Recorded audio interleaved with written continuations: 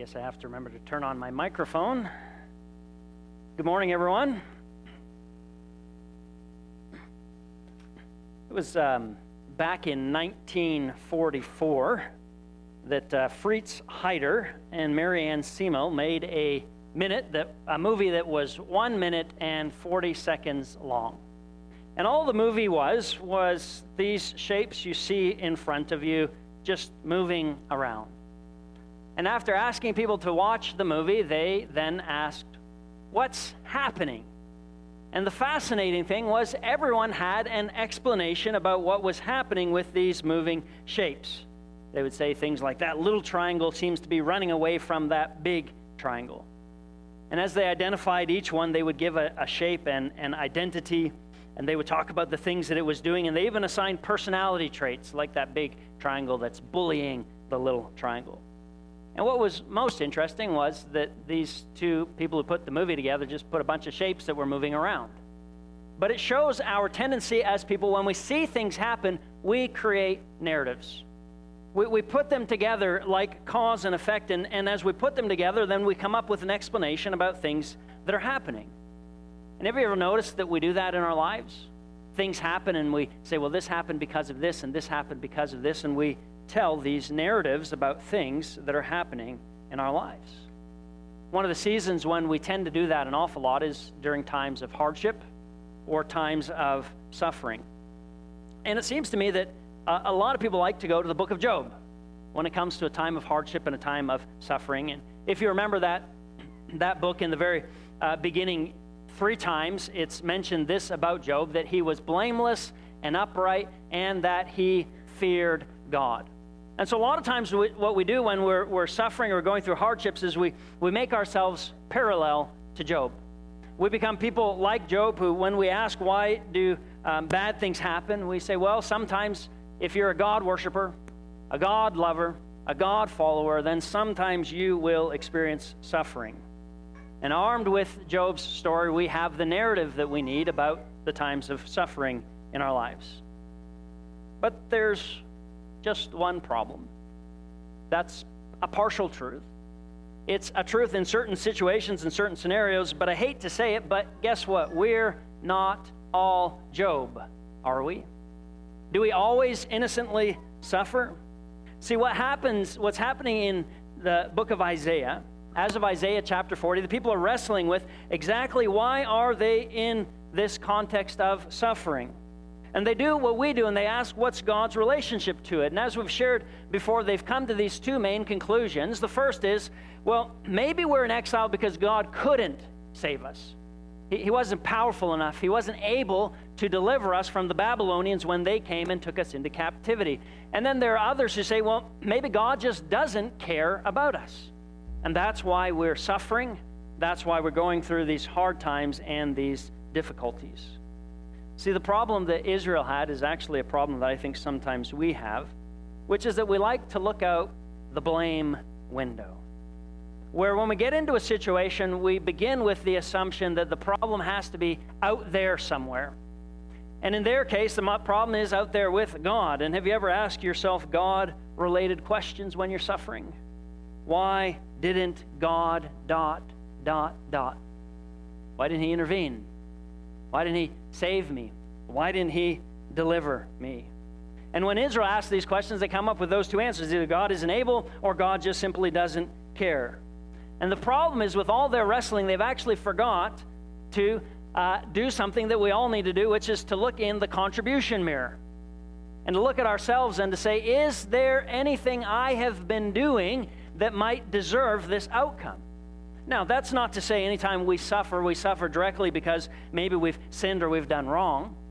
But it is to say sometimes we have to be willing to ask the question, have my choices contributed to the hardship and to the suffering that I'm experiencing? See, what Israel did is they said that the problem has to be out there. And when Isaiah writes to them, he reminds them, oh, the problem is not out there. If you took an honest look in the mirror, you would realize there are some things in your lives that need to be addressed. And so in this first movement, what Isaiah does is he helps them to look in the mirror and to see their own wrongdoing and their sin. So A reading from Isaiah 42, verses 24 through 25. Who gave Jacob to the spoiler and Israel to the robbers? Was it not the Lord against whom we have sinned, in whose ways they would not walk, in whose law they would not obey? So he poured upon him the heat of his anger and the fury of war. And it is to set him on fire all around. But he did not understand. It burned him, but he did not take it to heart. In other words, Isaiah is saying, God is playing a role in you being sold into captivity, but he is not to blame. In fact, the reason God did is so that the people would become aware of their sinfulness. They would become aware of their rebellion. But even as they've been sold into slavery, they've never taken ownership for the choices they've made, for the things they've done. And they continue to say, God, why did you do this? When God wants them to ask, what did you do that deserves the things that are happening in your life? I think sometimes it's a little bit hard to look in that mirror, to ask what's going on here. What have I done? What might have I contributed to this? In fact, it's terrifying sometimes, isn't it? You ever watched a scary movie? It's dark. The music, dun, dun, dun, it slows down. And they're walking towards the door. And you're saying what? Don't open it! You don't want to know what's out there and what's in there. And like it's just going to be bad, whatever's behind that door. And the reason that's such a terrifying thing is because the way they set up the scene and how they don't, there's just usually one or two people going to a door, it's dark, but what if you change the whole scene? And it's light outside, and you look behind you, and there's about 20 SWAT members there, and say, go ahead, open the door. You can handle whatever comes out of there. I think the reason sometimes we're so afraid to look in the mirror of our own contribution is we're afraid to see what might honestly be behind that door. And we wonder, will we be able to handle what we see in our own lives and in our own sin? And so Isaiah introduces them to their sinfulness, but very quickly as a follow-up, he reminds them of the God who will meet their needs. Are we on the proclaim page? There we go. Oh, there's that door, the scary door. We don't need that anymore. We're done with that. So God promises to meet their needs. Notice what Isaiah 43:1 says. But now says the Lord, He who formed you, O Jacob, He who created you, O Jacob, who formed you, O Israel, do not fear, for I have redeemed you. I have called you by name, and you are mine. There's something about these pieces of the puzzle in my mind that just don't fit together. Isaiah says, look in the mirror. See how you have sinned. See how you have refused to walk in God's ways, as you refused to live in the way that He's called you to live. And now that you're aware of that, let me tell you what God's going to do. But now thus says the Lord, do not fear. Why shouldn't the people fear? We've realized that they are in captivity because they have rebelled against God. We've also been told, Isaiah 42:18, the people are blind and deaf. They're not seeing or learning the lessons that God intended them to learn. And then they're told, do not fear. In fact, in this section, they're told twice not to fear. And the reason we are told is because He created you, O Jacob. He formed you, O Israel, and I've called you by name. Those three themes at the beginning will be each repeated at the end. And the question we ask ourselves then is, why did God graciously act on Israel's behalf? And in this section, you will find the use of two names repeated, Jacob and Israel. And we need to remember the relationship of these two names, because only once they are inverted. It's always Jacob first and then Israel second. Do you remember who Jacob was? Jacob had a twin brother. And let's just say Jacob was a scoundrel. He was a deceiver, a cheater, a liar. In fact, he had a brother named Esau, and Esau was a pretty good guy. I would have much preferred if the Bible followed his life, because it seemed like whenever he was in situations, he always took the higher road, the more noble road, the more righteous person, and Jacob was just plain a loser. And yet he was chosen by God. At what point? When he was Jacob. Later we have this event where Jacob wrestles the angel, and after wrestling the angel, his name is changed. He's now Israel. And the question we have to ask ourselves is, when was God compassionate? When Jacob was Jacob, or when Jacob became Israel? And what this passage is reminding us of is the fact that when Jacob was Jacob, the loser, the sinner, the deceiver, that God said, at that moment, I create you. And then God formed him into Israel. And now Israel as a nation is wrestling with this very same question. At what point does God begin to choose us? At what point does God begin to act graciously on our behalf? And the answer is not, when you become Israel, then I'm going to start being involved in your life. At the very point you were still Jacob, sinful, disobedient, rebellious, at that moment God began to act graciously on behalf of his people. It's said that there are two kinds of love in this world. The first is what is called performance-based love. And performance-based love says, if you will, then I will. So I wait and see how you behave. I wait and see the kinds of things you do. If you do good things, I do good to you. If you do bad things, I do bad to you. And if you're in a relationship that's performance-based, here's what you keep saying to yourself: I am loved because of what I do. And what happens when you stop doing things that are worth being loved for? You know you're going to be out on the curb. That's one kind of love. The second kind of love is identity-based love. This is when one loves because of who they are. They say, because of who I am, then I will. So my treatment of you, my action towards you is not based on what you do. It's based on the kind of person that I am. And one who is loved in this way says, I am loved because that's the nature of the one who loves me. What Isaiah is reminding Israel of is his relationship with them is not performance-based. It's identity-based. You'll notice over and over again in Isaiah 43, 1 through 7, that the reason God is pursuing his people, it doesn't say, because you did great things, or because you did wonderful things, because of that I decided. Isaiah says, because he's that kind of God. He does this, and he does this, and he does this. So that's the only way to put these two statements together, these two sections. Goes through saying, hey, you're a sinful, awful, terrible people, and God's going to be kind and gracious to you. And the only way to put those together is because that's the nature of our God. See, I think when learning to talk about our lives, the events and the circumstances of life, we need to make sure we're making the right I statements and we're making the right he statements. Sometimes when talking about God's goodness, you will make I statements. And those I statements are much like what Isaiah said of Israel. I sinned.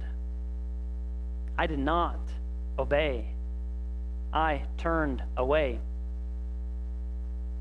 But then we also learn to tell he stories too, don't we? He pursued. He was gracious.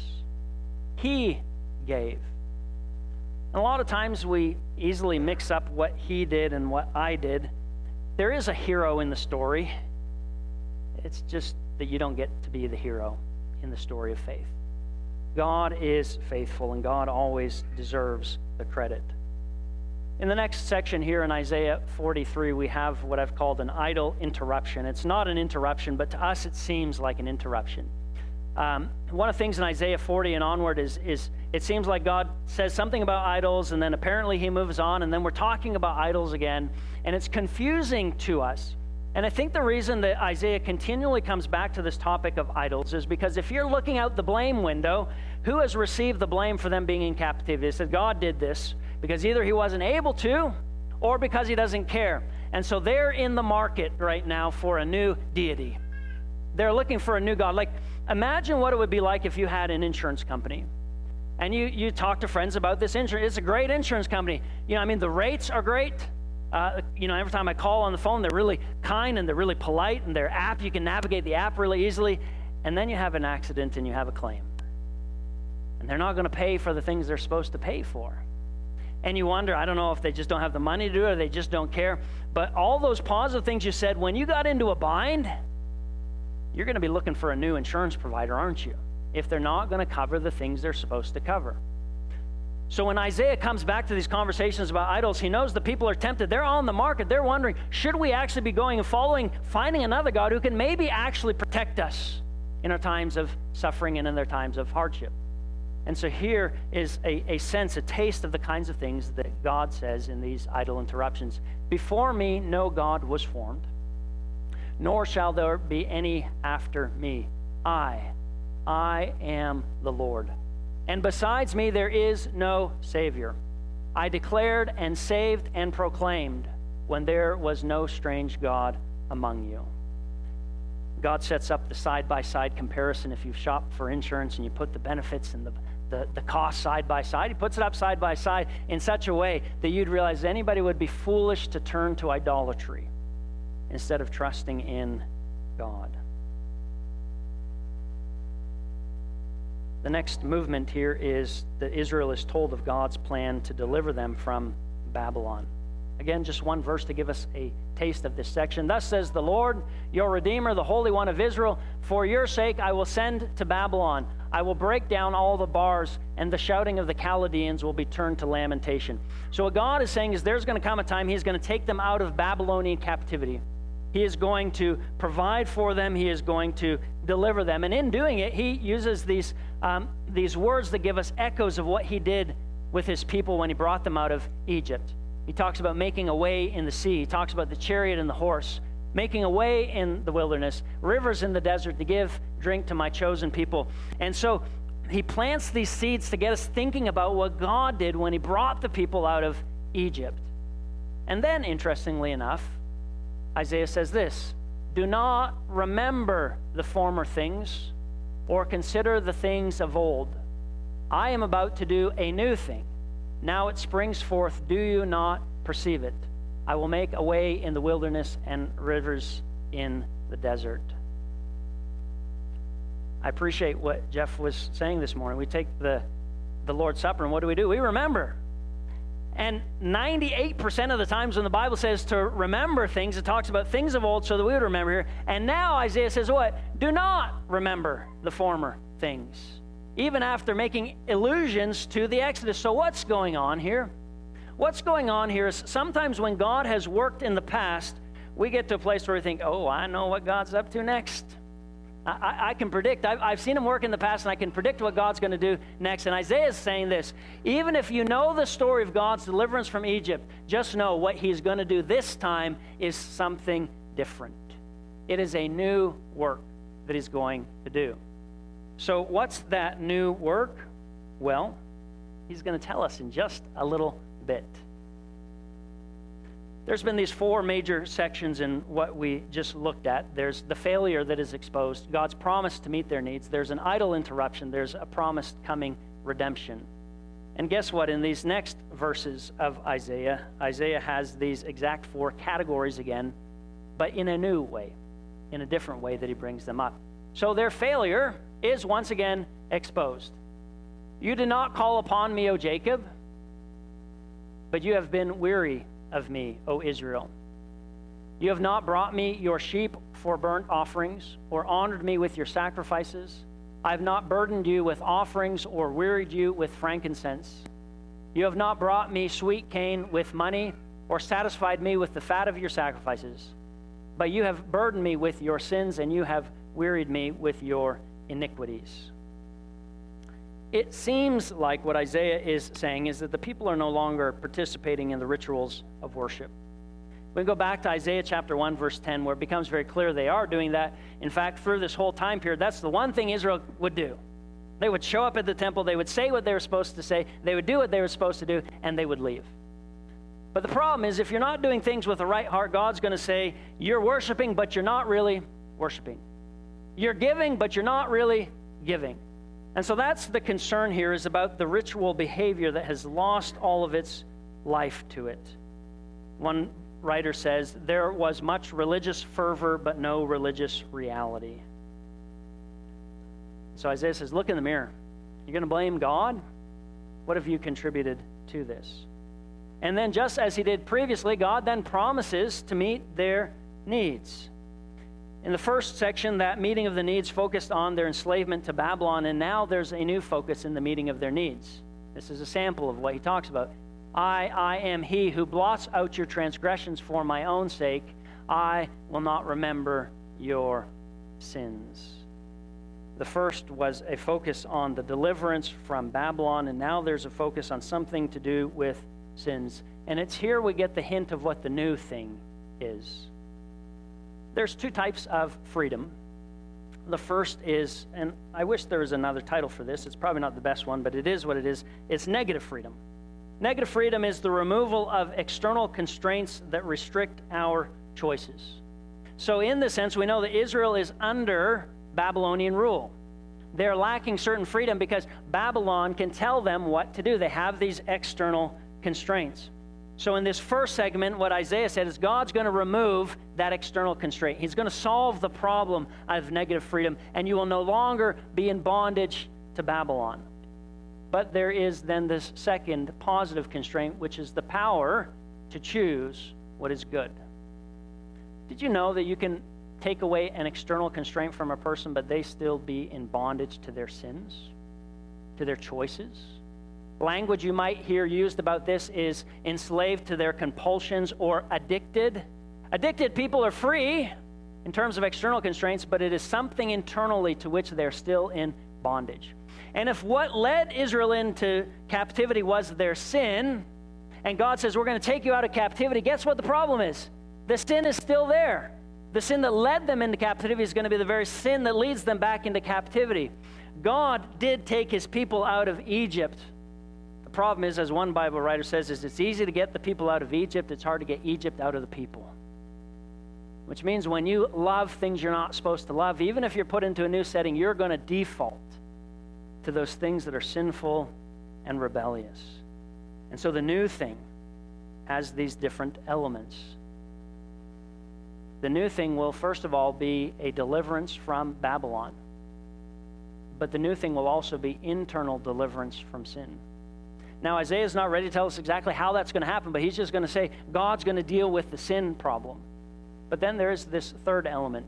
For I will pour water on the thirsty land and streams on the dry ground. I will pour out my spirit upon your descendants and my blessing on your offspring. Notice the third thing, there's going to be internal empowerment by the Spirit of God. You think about these things, forgiveness of sins and the gift of the Holy Spirit. That reminds you of anything in the Bible? People cried out in Acts chapter 2, brothers, what shall we do to be saved? And we're introduced to this concept of baptism. Baptism does two things. Number one, it's the removal of sin. And then you will receive the gift of the Holy Spirit. That's the new thing that was talked about. It's not the same as the first Exodus, which was just taking people out of the external constraints. God's going to deal with the heart problems that got us into trouble to begin with. We then have, not surprisingly, an idol interlude where God once again says, and you want to choose an idol over me? And then now there's a word of deliverance, but this time the word of deliverance is not about deliverance from Babylon, but it's a word of deliverance from sin. And so I want to read for us Isaiah 44, 21 through 23. Remember these things. Remember, we were told earlier, don't remember those things of old. God's going to do a new work, and when he does, what are we supposed to do? That's what we want to remember. God's new work. Remember these things, O Jacob and Israel, for you are my servant. I formed you. You are my servant. O Israel, you will not be forgotten by me. I have swept away your transgressions like a cloud and your sins like mist. Return to me, for I have redeemed you. And then how do the people respond? Sing, O heavens, for the Lord has done it. Shout, O depths of the earth. Bring forth into singing, O mountains, O forest and every tree in it, for the Lord has redeemed Jacob and will be glorified in Israel. And I think these three verses give us everything we need to know about narrating our lives. In times of joy and in times of suffering, here's the storyline. First of all, we always need to look into the mirror of our contribution. And I think you will realize what God says of Israel is true of us. We have sinned. We have not obeyed his law. We have forsaken him and forsaken his teachings. But despite all that we've done, in all the ways that we lived and acted just like Jacob, God redeemed us. God was at work when we had a sin problem. And God has, through the cross, provided us a way to deal with the sin problem and to receive the promised Holy Spirit. He does this in the death, burial, resurrection of Jesus, and as we share in the waters of baptism in his death, burial, resurrection. And then this third movement, God always gets the glory. Who are we singing to? Who are we celebrating? Who are we saying has done it? God. God has done it. See, what we're going to do in just a minute is we're going to sing a song, Amazing Grace.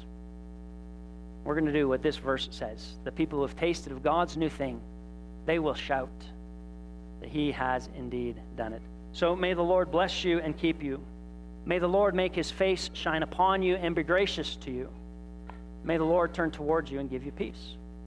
And as we go from here, we remember that we go with the grace of the Lord Jesus Christ, with the love of God, and with the fellowship of the Holy Spirit. Let's stand and sing this next song together. If you have any kind of a need, I invite you to come to the back while we sing this song together. Let's stand.